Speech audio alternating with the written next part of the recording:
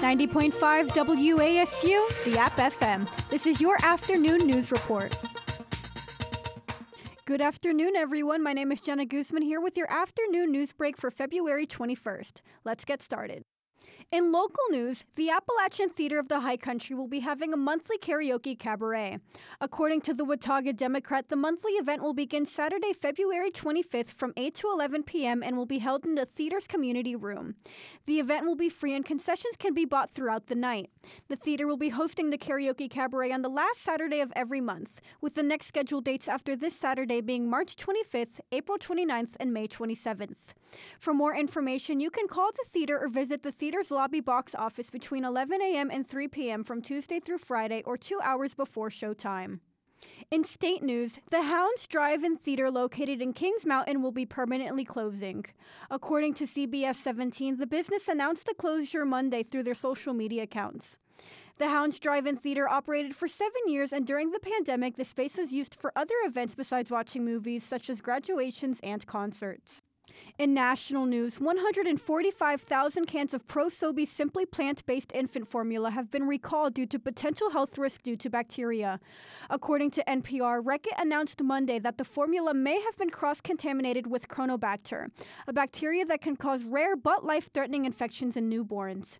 It is encouraged whoever has this product dispose of it or return it for a full refund.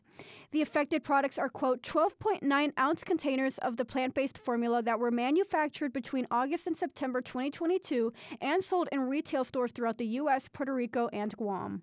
Those who own this product can check the bottom of their cans to see if they are part of the 2 recalled batches, which will have a number of 300-871-214415 beneath the barcode and a use-by date of March 1st, 2024. Now, on to sports. Good afternoon, Mountaineers. My name is Andrew Travers, and this is your Tuesday afternoon sports report.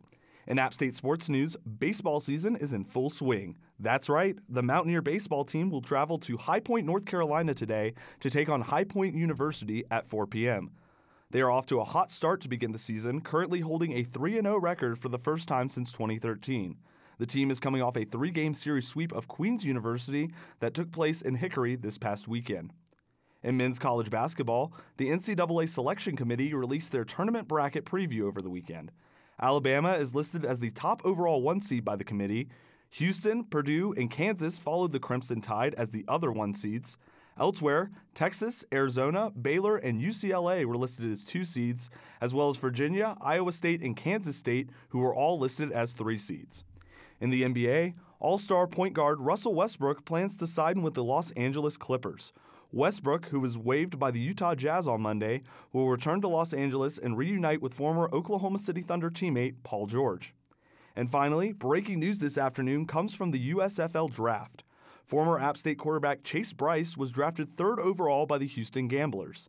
The Gamblers will open up their season on April 16th against the Michigan Panthers, with the game scheduled to be televised on NBC. That is all for your Tuesday afternoon sports report. Now, here's your weather forecast. Today's weather is courtesy of BooneWeather.com. Today is a partly cloudy day with a high of 58 degrees and a low of 44.